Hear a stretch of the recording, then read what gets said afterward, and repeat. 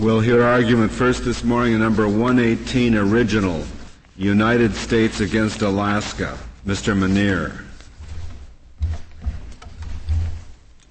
Mr. Chief Justice, and may it please the Court. This original action is before the Court on cross motions for summary judgment. The question presented is whether the Secretary of the Army acted within his authority when he refused to issue a permit for construction of the Nome Port facility unless Alaska agreed that the construction would be deemed not to alter the location of the federal-state boundary. Some historical background is necessary to understand this case. This Court ruled in a 1947 decision, California 1, that the federal government, rather than the individual states, owns offshore submerged lands. 6 years later, Congress enacted two statutes, the Outer Continental Shelf Lands Act and the Submerged Lands Act, which divided the offshore submerged lands between the federal and state governments. Congress gave the states those submerged lands extending, as a general matter, 3 miles from the coastline. A dispute then arose whether coastal construction, such as port facilities, should be treated as part of the coastline for purposes of the Submerged Lands Act grant. This Court ruled in California 2 that harbor work should be treated as part of the coast. The Court concluded that there was no inequity in measuring the coast's submerged lands grant based on structures the state itself had built, because the United States, through its control over navigable waters, had the power to protect its interests from encroachment, and, quote, the effect of any future changes could thus be the subject of agreement between the parties. The Army, which issues permits for offshore structures under Section 10 of the Rivers and Harbors Act, revised its permitting regulations in response to the California 2 decision. Those regulations now provide that the Army will take into account the effect of the proposed coastal construction on the federal-state boundary when determining whether to issue a permit. The Army applied those regulations to the city of Nome's proposed port facility. The Army refused to issue the permit unless Alaska disclaimed entitlement to any additional submerged lands. Alaska argues that the Army had no authority to impose that requirement. We disagree.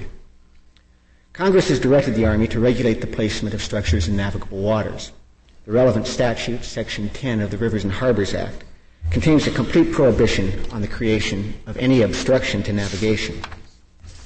It then gives the Secretary of the Army the power to allow exceptions on a case-by-case basis where a structure or work is recommended by the Corps of Engineers. Thus, Section 10 expresses a legislative policy against the placement of structures in navigable waters, except where the Secretary affirmatively determines that the structure should be allowed. Section 10 does not identify specific factors the Secretary should take into account in authorizing such structures. The Secretary accordingly takes into account a whole range of factors relevant to the public interest in light of the policies Congress has articulated in other laws. This public interest review process is certainly reasonable. Nothing in Section 10 suggests that the Army should exercise its permitting authority without regard to the policies that Congress has stated elsewhere. This Court recognized that point in United States versus Pennsylvania Industrial Chemical Corp. and Great House v. Dern, which both indicate that the Rivers and Harbors Act gives the Secretary broad discretion to grant or deny permits. Mr. Menear, can I ask, what is the government's position under Section 10 and under this waiver, or for that matter under all waivers, with respect to natural accretion that is caused by the construction of the artificial structure? That is a factor that would be taken into account in building the structure, and I think that's a very relevant point in this sense. The structure might cause downstream erosion, shoreline accretion, which could result in actually bringing the boundary landward and could affect the state's grant of submerged lands. That is a factor that the Army will take into account in determining whether to issue a structure. Well, I'm not talking about whether the Army will take it into account in determining whether to issue the permit. I'm sure it will. But suppose the permit is issued subject to a waiver such as this. Does the waiver include the state's power over any extension of the state's boundary caused by natural accretion, which is in turn attributable to the artificial structure? Yes, I think this disclaimer would in fact cover that under the specific terms of this disclaimer. Much depends on how the disclaimer is worded. So you have to go and figure out how much natural accretion along the shoreline is caused by the construction of a jetty that was subject to a waiver like this? It makes an awful complicated. Well, this is, with all respect, Your Honor, this is only going to arise in most cases with respect to the leasing of mineral rights. If the state or the federal government decides to lease mineral rights, it will, in fact, issue a notice, and the parties will contact the relevant agencies, any party interested in leasing property, locate the boundary. But it is the case that I just can't look at the shoreline and say, well, except for natural structures, I know that the 3 mile is measured from the shoreline. You're telling me that if some of that shoreline may be up current or down current, I don't know how accretion works, has been altered by reason of the artificial structure, I cannot count that part of the shoreline for determining the 3 mile limit. Well, Your Honor, that is a practical consequence of the way this particular disclaimer is worded. A disclaimer could eliminate that problem. The likelihood of the problem arising is also minimized by the fact that one aspect of this project is a littoral drift monitoring program, which was designed to assure that there would be no accretion or erosion as a result of the construction of this structure. The party that has the permit here, the City of Nome, is under an obligation to monitor any such changes. And if they do occur, it is under an obligation to prevent them from occurring. So although this raises a theoretical difficulty under this particular disclaimer, I don't think it has a great deal of practical consequence in light of other factors relevant to the permit. Does the Corps exact similar waivers in connection with structures on a river? In those cases, it's likely not to, because it does not affect offshore mineral rights. It could very much affect the boundary between one state and another on a river. That's right, and that is a factor that the Corps could take into account. I'm not sure. What do you mean when you say a factor the Corps could take into account? Take into account in doing what? In determining whether to issue the permit or not, and what are the appropriate conditions for issuance of the permit. But you say that the Corps does not generally exact waivers in connection with streams or rivers within the United States. Well, frankly, I'm just not certain about that practice. The structure of the Corps' permitting process is to take into account any factor, any consequence, both physical or legal, that might result from the addition of a structure in navigable waters. Well, supposing that the state applies to build a dam on a river, and the river is an interstate boundary, and the prospectus or study says there's a chance that there will be some erosion on one side of the river, accretion on the other, and that might alter the boundary of the state some. How would the Corps take that into consideration? Would that be a negative or a positive factor? As a general matter, the Corps attempts to preserve the status quo, exactly as in this case. There's a need for stability with respect to boundaries, particularly boundaries for submerged lands that can be subject to accretion or erosion. So the Corps' basic perspective on this is that we don't want the structure to be altering settled expectations with respect to property rights. So deny the structure. I mean, the point of my earlier question, Mr. Minear, is that I'm inclined to agree with the government that Section 10 allows you to take into account whether it will alter the ownership of submerged lands. But to say that you can take it into account is not to say that you can condition the permission upon this kind of a waiver. The greater does not necessarily include the lesser.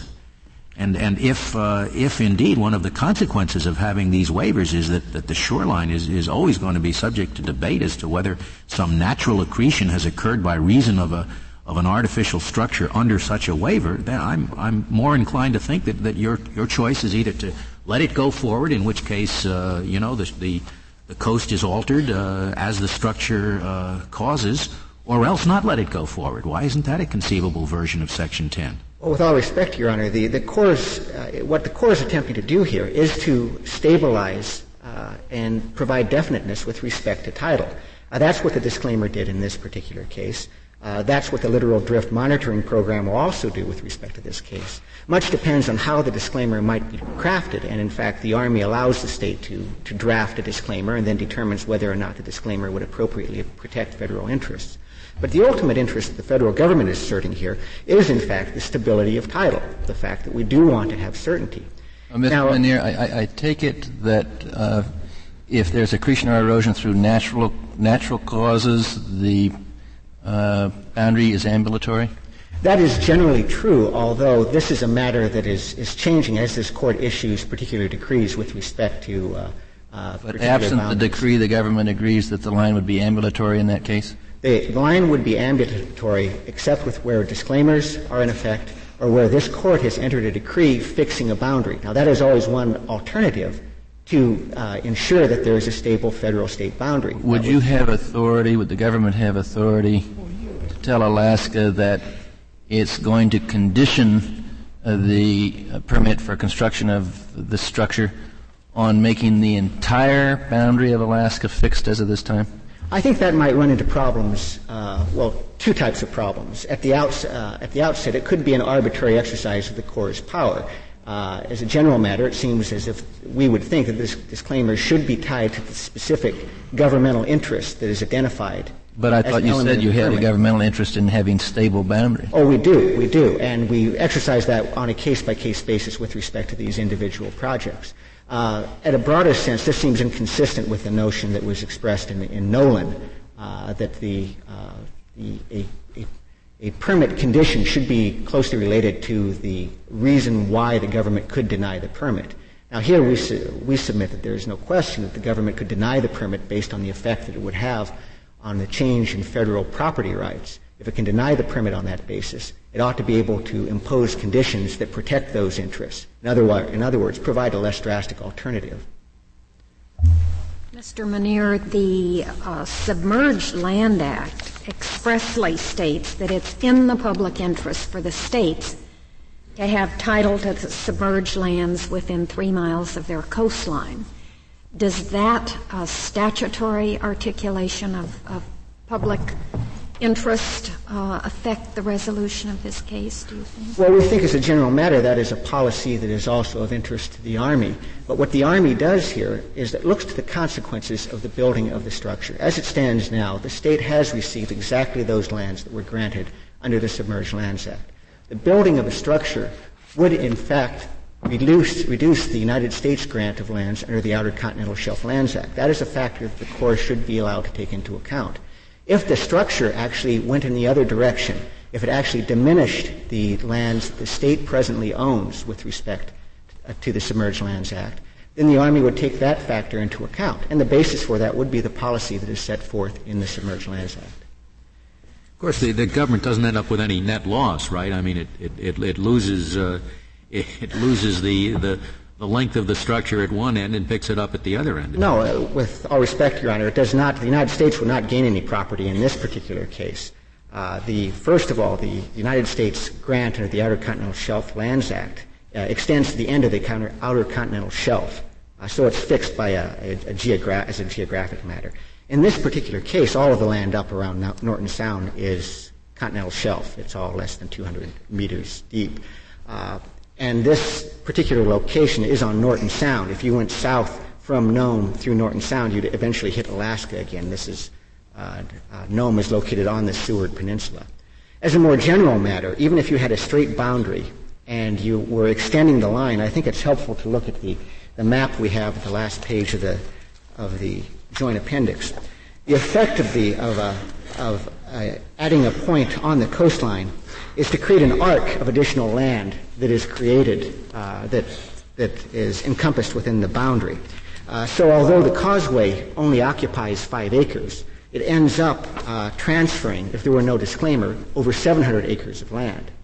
Now, in the case of a straight boundary, where we would be concerned perhaps with a 200-mile exclusive economic zone limit, this is another boundary that we have that is apart from what we've discussed here, using the causeway to extend the exclusive economic zone could extend that, but it would only be if it was an absolutely straight coastline. If there's some other point upstream or downstream that also goes out, the drawing of the arc would in fact eliminate the factor that you get from the causeway. Now, the Secretary's consideration of the effect of the proposed structure on the location of the causeway is simply one part of its public interest review process. As the Secretary's regulations recognize, the location of the coastline has great significance because it can determine the location of international and federal state boundaries. And even where foreign relations concerns are absent, a shift in the location of the coastline can, as in this case, divest the United States of its interests in the Outer Continental Shelf. Congress has stated that the Outer Continental Shelf is a vital national resource reserve held by the federal government for the public. Thus, it is entirely proper for the Secretary to consider as one element of the public interest review the effect of a proposed structure on the location of the coastline. In the absence of such a review, portions of a vital national resource reserve would be transferred without any formal government consideration from federal to state hands. The Secretary's public interest review process, including his consideration of the effects of a proposed structure on the location of the coastline, reflects a commitment to faithful execution of the law. It ensures the Secretary takes full account of all of Congress's policies before he authorizes construction that can impact on a wide variety of public concerns. It is also consistent with this Court's decision in California, too, which recognized that the United States has the ability to protect itself from artificial changes in the coastline through its power over navigable waters. Furthermore, it produces a sensible result. In this instance, the City of Nome applied for a permit to construct port facilities projecting more than a half a mile into Norton Sound. The Army learned through consultation with the Solicitor of the Interior Department that the resulting change in the coastline would divest the United States of potentially valuable mineral resources. The Army therefore reasonably insisted that a permit would not be issued unless Alaska entered into an agreement preserving the existing federal-state boundary. The Army was entitled to deny the permit because of the adverse effect that the construction would have on the location of the boundary. As a matter of curiosity, Mr. Muneer, what kind of minerals are possible there? The leasing program that is ongoing at this point, and in fact, requests for leases were submitted and no bids were received, but the primary mineral of interest in the case of those leases was gold. There's also a possibility in Norton Sound of oil and gas, I think oil primarily. However, there is no active leasing program. There might be such a program in 1996. I also understand that a permit has been issued for gold prospecting as opposed to leasing for simple exploration in the Norton Sound area as well, and that is for gold. Now, I would like to note some of Alaska's arguments here. Alaska mistakenly argues that Section 10 limits the Army's inquiry to navigational and environmental concerns. Section 10 contains no such limitation and indeed suggests a far broader inquiry. Virtually any structure placed in navigable waters obstructs navigation, and Section 10 authorizes the Secretary to allow such a structure despite the adverse impact. So obviously the Secretary must look to factors other than navigation in determining whether to issue a permit. As Alaska concedes, there is no dispute that the Army can take into account the public interest, including Congress's environmental policies, in determining whether to issue a permit.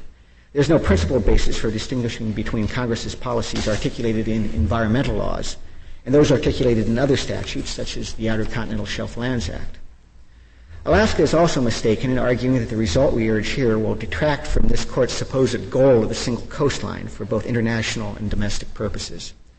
This Court has never stated that it has an overriding goal of establishing a single coastline. The Court adopted the coastline definition. Upholding a what kind of... A single coastline.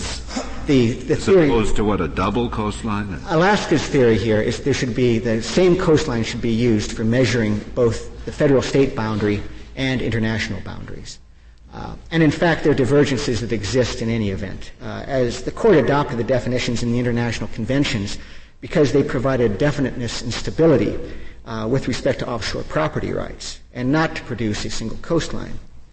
And as this Court noted in California, too, a change in the international conventions would not change the definitions for purposes of the Submerged Lands Act. What are the divergences that occur anyway? They occur in several respects. The clearest example is in the case of the Gulf side coast of Florida and the coast of Texas. In the case of both of those states, they received a grant of 3 marine leagues rather than 3 miles of submerged lands. This Court determined in United States versus Louisiana that the coastline for the purpose of that grant would be determined on the basis of the coastline at the time of admission and would not include any subsequent artificial structures. More recently, we stipulated to a coastline, a baseline for purposes of closing the Chandler Sound off the coast of the state of Mississippi. And that baseline also is not necessarily the same as the baseline that would be established for international purposes. Alaska is also mistaken in arguing that California II's discussion of the United States' control over navigable waters was made in reference to Congress's constitutional power over navigation rather than the Army's permitting authority. The Court's reference to the government's power to resolve future disputes by agreement can refer only to an executive power. Congress enacts laws. It does not enter into agreements. And the special master statements, which this Court cited with approval, expressly refer to the government's permitting process and the need for governmental approval. In sum, we believe that the Army has the authority to require this sort of disclaimer in these circumstances, and that we therefore request that the Court grant the United States a motion for summary judgment. You don't have the power to condition that you wouldn't have the power to refuse this permit? I don't think it would necessarily follow. I suppose under our theory it would. It seems to us that if we have the power to deny the permit, we have the power to condition it. I think it would be unusual if we had the power to condition it. If you don't have the power to condition, you don't have the power to refuse it. That would be, yes, that would be. If it otherwise satisfies if the only objection you would have is because it extends the coastline, you couldn't refuse it. That is under your theory. I believe that's Alaska. Maybe I'm getting confused here, but our theory is that we can deny the permit based on its coastline. I know, but what if you can't? And if we can't, then I believe that the logic of our position would be that we would have to grant the permit. Yes, and isn't it Alaska's position that you have no power here to refuse the permit? That's correct, Your Honor. Yes. Mm-hmm. Thank you. I'd like to reserve the remainder of my time. Very well, Mr. Manera. Mr. Gisberg, we'll hear from you. Thank you, Your Honor. Mr. Chief Justice, and may it please the Court, we believe that the Army Corps' disclaimer practice is open-ended and mandatory and missing the essence of the Submerged Lands Act and also some fundamental principles of government in this country. This causes them to badly misjudge the public interest in both law and in fact. We don't believe that the Outer Continental Shelf Lands Act or the Rivers and Harbors Appropriation Act of 1899 causes any other result. In essence, this is simply a case of statutory construction. Whether the Army has the statutory authority to require a disclaimer that fixes a state's seaward boundary at a line that's different from the 3 miles from the coastline that was granted to the states by Congress in the Submerged Lands Act. I understand. I thought your position went farther than that. That whether or not it extends whether or not it extends the coastline or extends the state line, the boundary. Whether or not it does is not a proper consideration in determining whether to issue the permit or not. This is correct, and this is my next sentence is getting to that point. Go ahead. We start with the coastline, and I also want to emphasize that Alaska, although we were not a state when the Submerged Lands Act was passed under our statehood compact, we did become a state. Specifically, that compact provides us the benefits of the Submerged Lands Act. Congress, in enacting that Submerged Lands Act, spoke directly and clearly and couldn't have spoken more plainly that the states own submerged lands to 3 miles from the coastline. They knew then, as has been known from the beginning of time, that coastlines are not stable. They change through all sorts of natural forces and man-made modifications.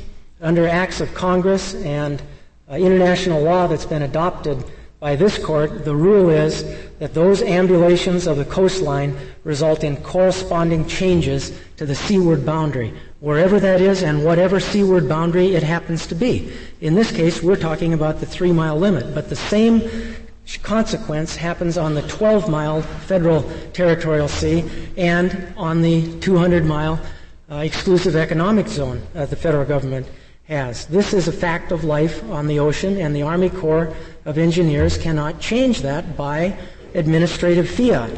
By doing this, administratively inventing their own exception to this rule that Congress laid down, they're absolutely ignoring the Submerged Land Act, which is the one single act that directly, squarely addresses the state's rights to submerged lands. Mr. Gisberg, Could the Corps of Engineers have said when you applied for a permit, it looks to us as if this is going to extend the state's seaward boundary, therefore we're going to turn it down, we're going to say no? Mr. Chief Justice, absolutely not. And in this case, of course, the state didn't apply for the permit, and about a year later we got a letter saying that Nome wasn't going to get the permit unless the state waived it. No, they do not have that authority. Congress spoke clearly that this is an ambulatory formula. Well, we have a fixed formula. But so it is, and let's assume you're correct about the formula. Why can't the United States or the Corps of Engineers simply say, we don't want to risk any changes in the outer boundary, we're not going to let you build it? Because the Army Corps is a creature of Congress, Mr. Chief Justice. Well, of course it is. And they only answer. Well, my answer is that they only have the power that Congress gave them, and that power starts from the Rivers and Harbors Act. But the Rivers and Harbors Act says you can't build any structure in navigable waters except on plans recommended by the Chief of Engineers and authorized by the Secretary of the Army.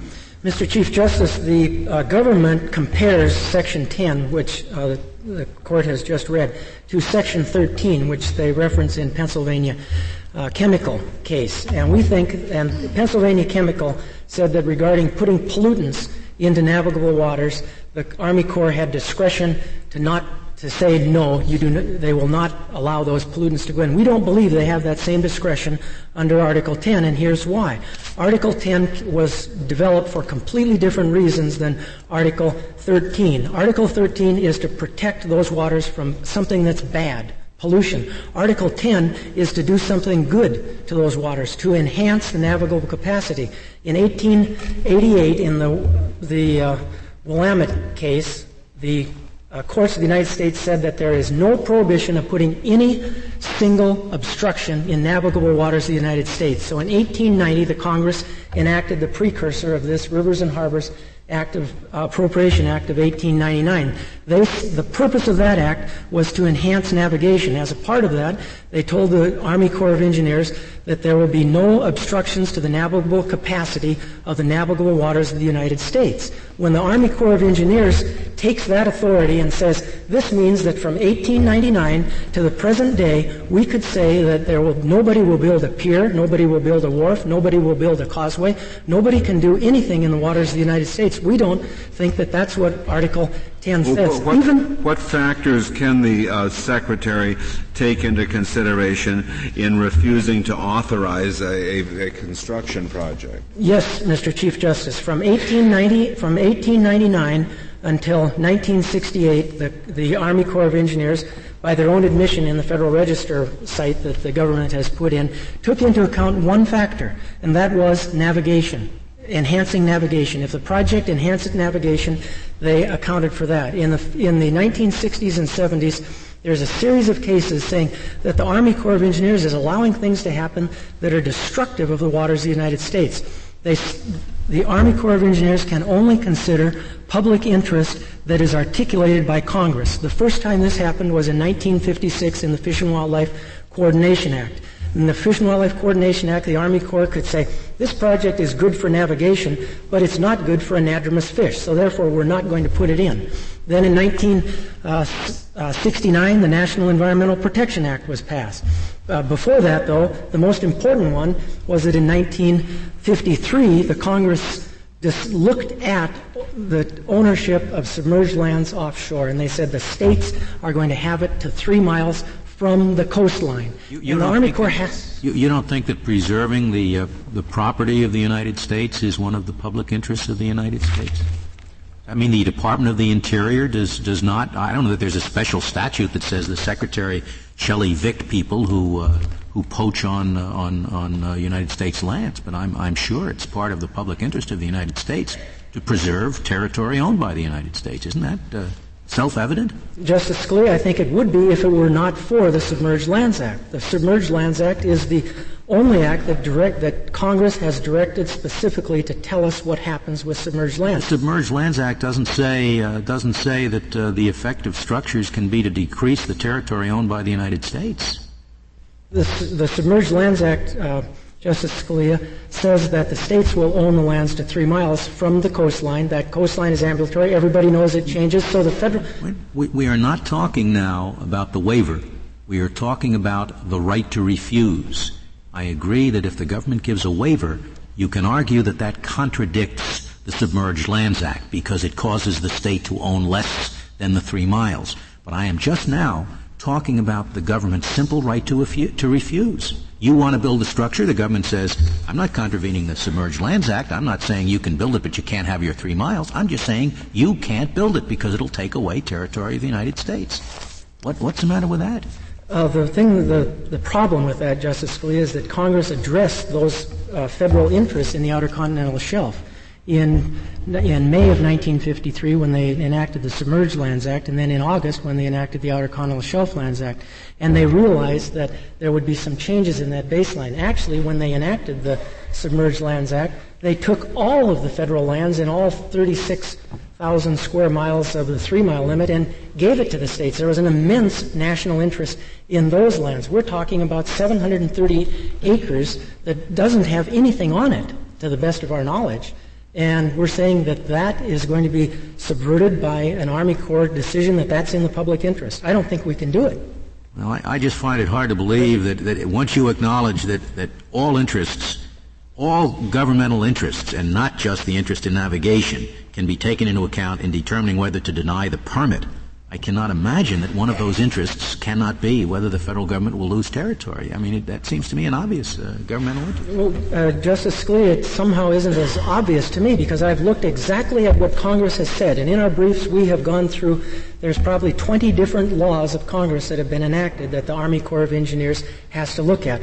One of those says that coastline is ambulatory, natural, artificial causes, it moves in and out. Now, the hypothetical that the Court is raising is one where we're not talking about a waiver. We're just saying that they can't issue that permit. I believe that once they accept the permit application, once the permit application is given to them, that they're bound to act on that permit application in accordance with the laws. If I go to the federal government for a fishing license and I am qualified for the fishing license or a driver's license or to be admitted to the bar, they can't. Of course, they have the authority to issue those permits, but it's not in their discretion. Look at Article 4. No one is disputing that, I don't think, Mr. Gisbert. The question is, what factors can they take into consideration under the law as it exists? Yes, Mr. Chief Justice, I believe that in the 1968 cite to the Federal Register, the Corps admits there that we are now going to take into account more factors than just navigation. They list a long variety of laws there that they can take into account. Every single one of those factors in their public interest review, if the Court will compare their regulations at 33 CFR 320 to the statutory authority that they list, every single one of those regulatory criteria that they compare with is related to an act of Congress except this one and except the ownership one, and the only thing that's related to the ownership one is the Submerged Lands Act. In fact, in their own law, the Outer Continental Shelf Lands Act and Submerged Lands Act, in their own regulations in 320, it says property interest will not be a factor. Suppose we don't agree with you in that regard, Mr. Attorney General. Suppose the government just turns you down. We say you've got that the government has the power, and the government just turns you down. And do you think that if you then went to the government and said, "Look, we want this pier. We offer to waive any change in the coastline if you grant this permit," and the government says, "Well, we don't condition it on that, but if you want to, we'll just make a contract about it." You think that would be enforceable? No, I don't. I think the Army Corps has to have the authority to do that from Congress, and that's what this Court was talking about. Well, I know, but we say that they have authority. They have authority to that they have the authority to turn the permit down. And you think then that there's no way that the state and the federal government could make an agreement that would permit the building of the pier without extending the coastline? I see. In other words, we have, from my point of view, I would require an act of Congress that said that there will be nothing done to the coastline that affects the state seaward boundary. Then I would say, yeah, that's giving them that as some authority. Now, I would think that Congress would definitely not do that. They would give the Corps some formula to weigh the public interest. Maybe the $25 million causeway and 17 acres that are covered up, and the way the boats that come in and the good that's done for the city of Nome and the Northwest Alaska would be a part of that. I think it would be if Congress did it. You don't question then the authority of Congress to explicitly adopt a regime such as the Corps has adopted in this case? This is, Mr. Chief Justice, the job of Congress to do. And you concede that Congress does have that authority had it chosen to do so. You say it hasn't. Absolutely. And in fact, we interpret the Court's suggestion that is being taken as a mandatory direction now, because this is happening on every single causeway and every single beach project. We only could find 17 through 1991, but every one that's coming up now, the Corps requires these disclaimers. This Court in 1965, in the second California case, said that there could be legislation and agreements to do this. That is what has to be done before the Corps has this authority. They can't substitute their judgment for Congress. You think that statement in one of the California cases that the United States could protect itself was just misguided? Not at all. I think that it has to be read. How can it protect itself if it must issue the permit? Justice White, that statement in the California case specifically says it can protect itself through its authority, powers over navigation. That's the navigational servitude plus its authority under the Rivers and Harbors Appropriation Act to allow or disallow projects that interfere with the navigable capacity. But the logic of your position, Mr. Gisberg, is that assuming a particular project does not interfere with navigation, that the federal government is powerless to prevent a state from artificially extending its coastline for the very purpose of gaining title to submerged lands in some valuable area. I mean, that's the logic of your position. This Court has actually said, I've been looking at the second half of that sentence in California 2, but this Court in California 2 said that they directly address that to unwarranted structures. And an unwarranted structure would be one that doesn't have any navigational benefit or any other benefit under the laws of Congress. Yes, but may I interrupt there? I don't see why, under your theory, that the state must have a navigational purpose. Why couldn't the state, under your theory, decide that, as Justice O'Connor suggested, they'd like a little more territory, and if they found an area in which there's no navigational problem and no environmental problem, would just build a jetty out for 2 miles for the express and sole purpose of getting more territory? It seems to me, under your theory, they could do that. Well, I think actually, under what this Court may have said, that they can do that. That is a correct summary of your theory. They could do that, couldn't they? Okay, let me clarify that, Justice Stevens, because this Court has said that unwarranted structures may be suspect. And unwarranted, though, in terms of navigation. So if a structure is being put out just for the sole purpose to extend the state's land, I believe that the laws that we're now operating under do not allow the Army Corps of Engineers to turn that down if it has any navigational purpose.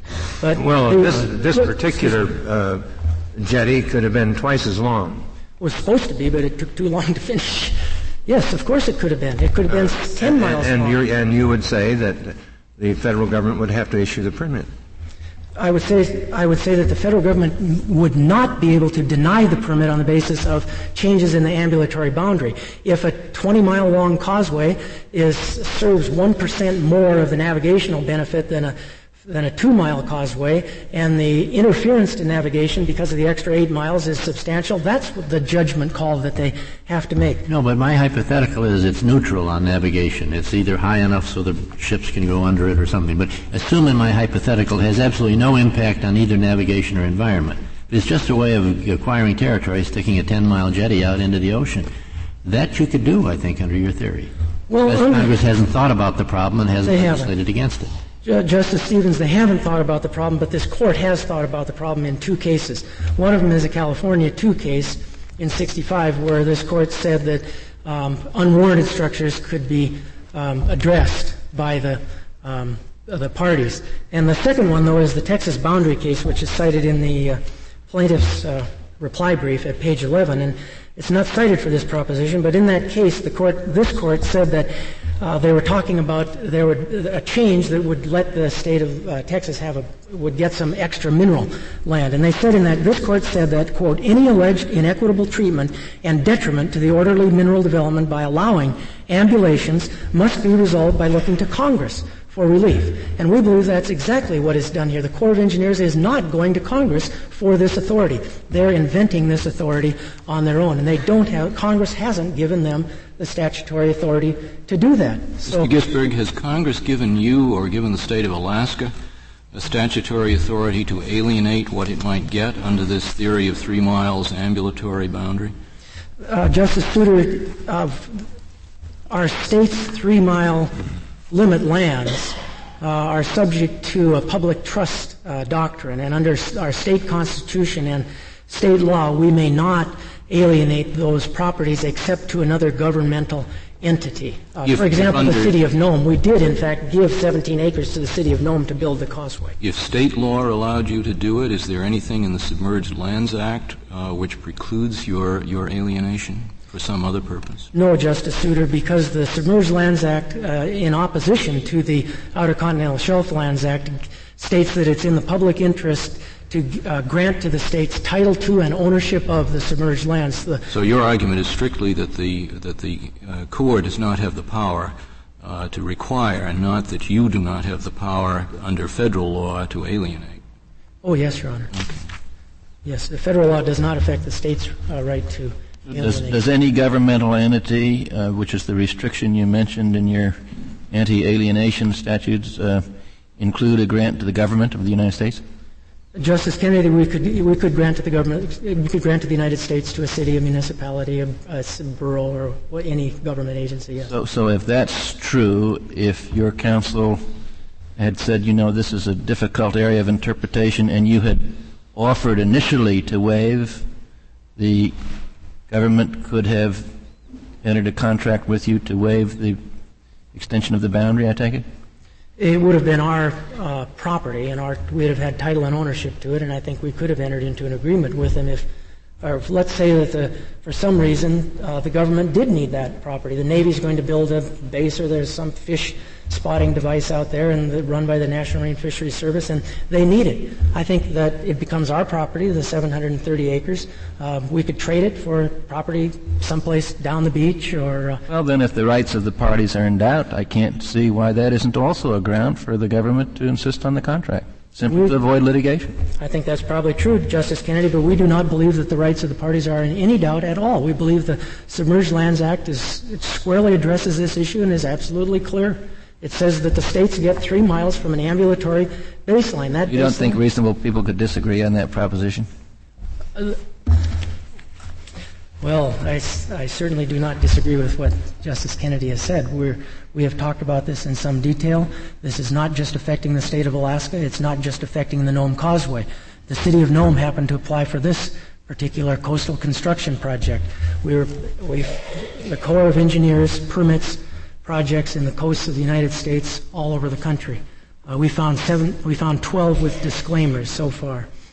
We now have evidence from they have an internal guidance that has just come out in which they say that the district engineer, whenever there's a project that may affect the baseline, will request a waiver from the affected state.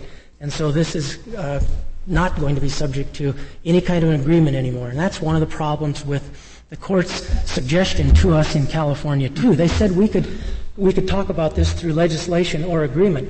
Well, the state of Alaska is over here. The city of Nome applies for the permit to the Army.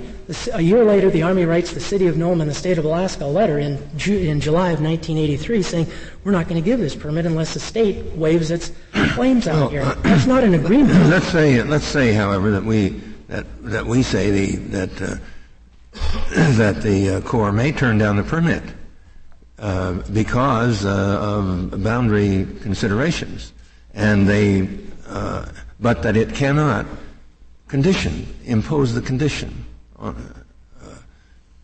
Now, let's assume that that's logically consistent and legally consistent.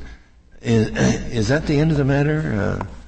You don't think there's any way that the state then may arrange with the government to build the causeway and not change the boundary?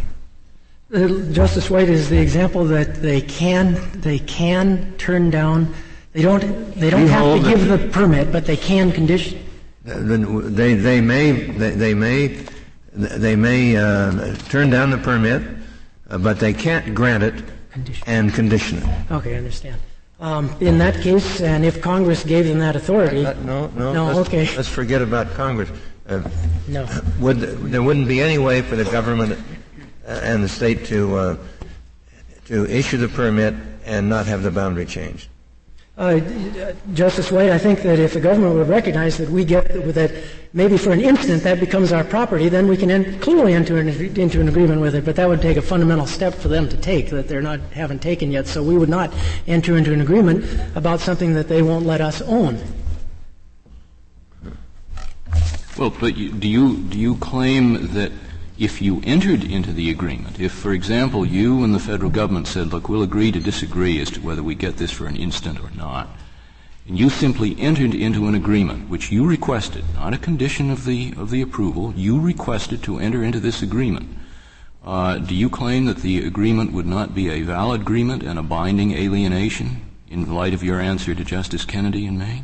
I think that it would be. We would have to interpret the rights to the 730 acres in one way, even though they would disagree. So all you're really saying is we just wouldn't do it unless they will solve our lust for title by agreeing that we get it for at least an instant.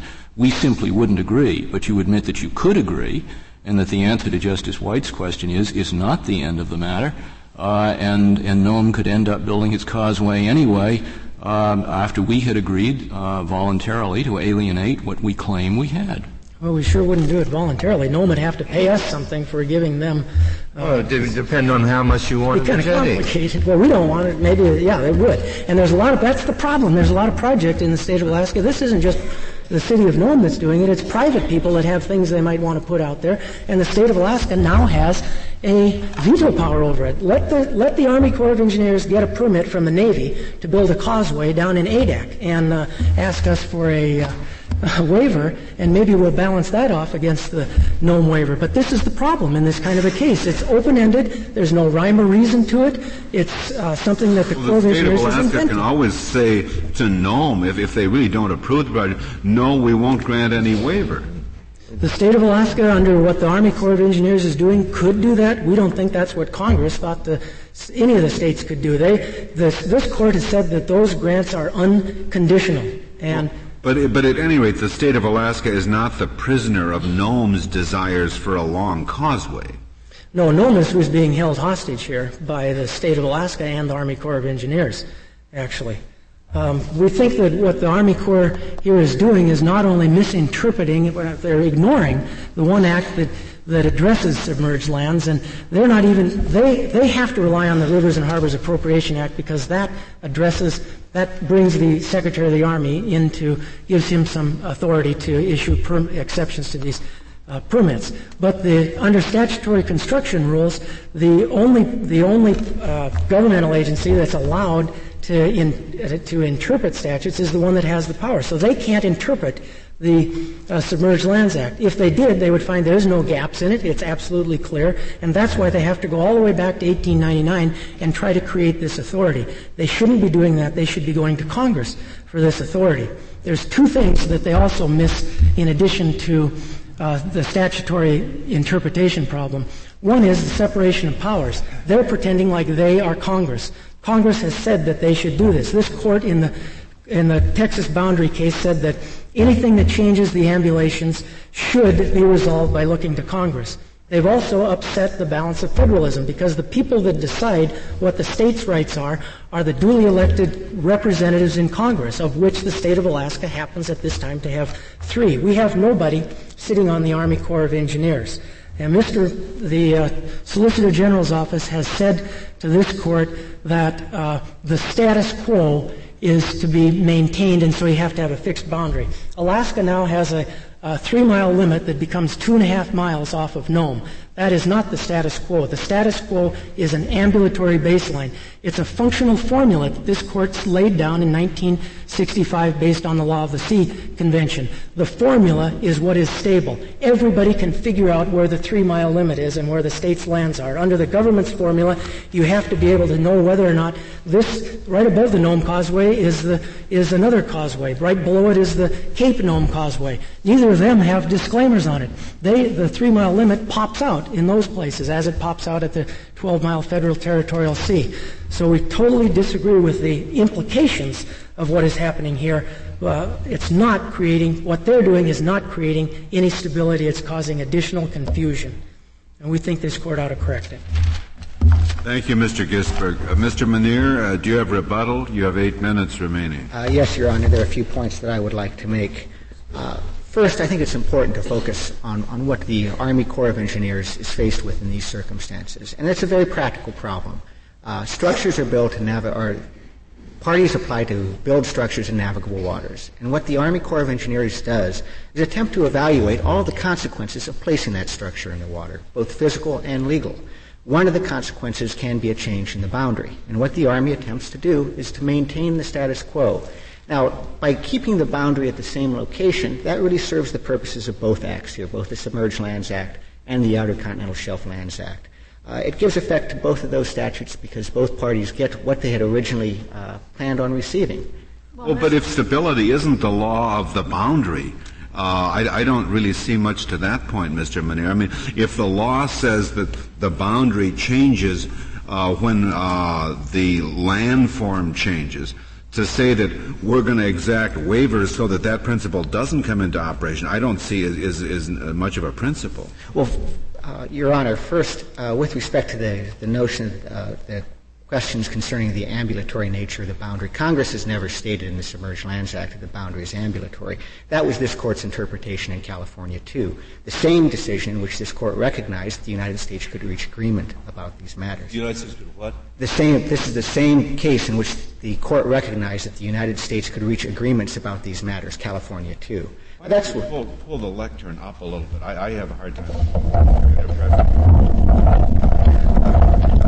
Well, with respect to the question of whether the boundary is ambulatory, that Congress did not state that policy. Rather, the Court adopted that policy in California, too. Subsequently, Congress provided an avenue for fixing the boundaries in the Submerged Lands Act in Section 1301B. It provides the boundaries can now be fixed by decree of this Court. But more importantly, I think... In which event it would not change thereafter? That is right. It would be... No matter how much erosion? That is correct. It will be fixed. Mm-hmm. Now, I think it's important to recall that the question at stake here really is titled to these submerged lands and to the mineral resources. As far as the uncertainty that might exist because of disclaimers, that's rectified simply by a party who's interested in obtaining a lease, checking with the appropriate governmental authority for the location of the boundary. You perform a title search in the same way that you would assert in any other type of real estate. And there's nothing unusual about that. With respect to the question that Justice Scalia raised at the outset about the accretion from the natural structure or from the artificial structure, I have been informed there is case law in the states that indicates that once an artificial structure is built in a navigable river, the subsequent accretion and erosion does not change the boundary if it's a consequence of the building of the structure. Perhaps that same principle would apply at the Outer Continental Shelf there and the boundary, the coastline situation. I don't think we have any cases on that with respect to federal do state I understand that the policy of the Corps of Engineers now would be that even if a private landowner wanted to repair or construct a dock on the shoreline, that permission would be given only if the state in which it's located executes some kind of waiver? Not necessarily. Is that a universal policy to be followed now by the Corps? This refers to harbor works. A dock that does not have a low water mark would not affect a change in the coastline for purposes of the Submerged Lands Act. That was decided in California 3. So it is a limited. We're talking about primarily very large structures, causeways, other major major buildings that will have a significant effect. And in fact, our records indicate there have been about 17 instances since 1970 where this problem has arisen. Now, with respect to Justice Stevens' observation that the state could build a structure simply to obtain offshore lands, imagine that consequence in the case of Prudhoe Bay, for instance, where there are very valuable known mineral resources that are located there. This could result, and again without any formal government consideration, of a massive transfer of valuable mineral resources. Congress can pass a statute. I mean, if that happens, that's not something that the federal government is disempowered from preventing. You're just saying that under the current statute it couldn't be prevented. But as soon as somebody tried it, you'd get a statute pretty quickly, don't you think? Well, perhaps. It's perhaps. But I don't think Congress should be forced to act on these matters when we have an expert agency that can, in fact, deal with these problems. Also take into account the situation if there were leases in effect offshore of Nome, if we had actually leased that property. The extension of the boundary would make those leaseholders good faith trespassers and could put their interests at risk. There's a very strong interest here in maintaining a federal-state boundary and not having it changed by artificial structures. That serves both the federal government's interest and the state's government's interest. And we think this Court should recognize and uphold that principle and grant our motion for summary judgment. Do you want to change your answer to my question just before you sat down before or not? Whether if you don't have the power to condition, you don't have the power to turn the permit down? Well, I believe we should have the power to turn down the permit. Yes, it seems to me. Even if you can't condition it. Even if we can't condition it. It seems illogical to say that we couldn't condition it, and I suppose that's where the problem really is. As long as the condition applies with the rationale in Nolan, we should be able to impose conditions that offer a less drastic alternative to outright prohibition. There are no further questions? Thank you, Mr. Munir. The case is submitted.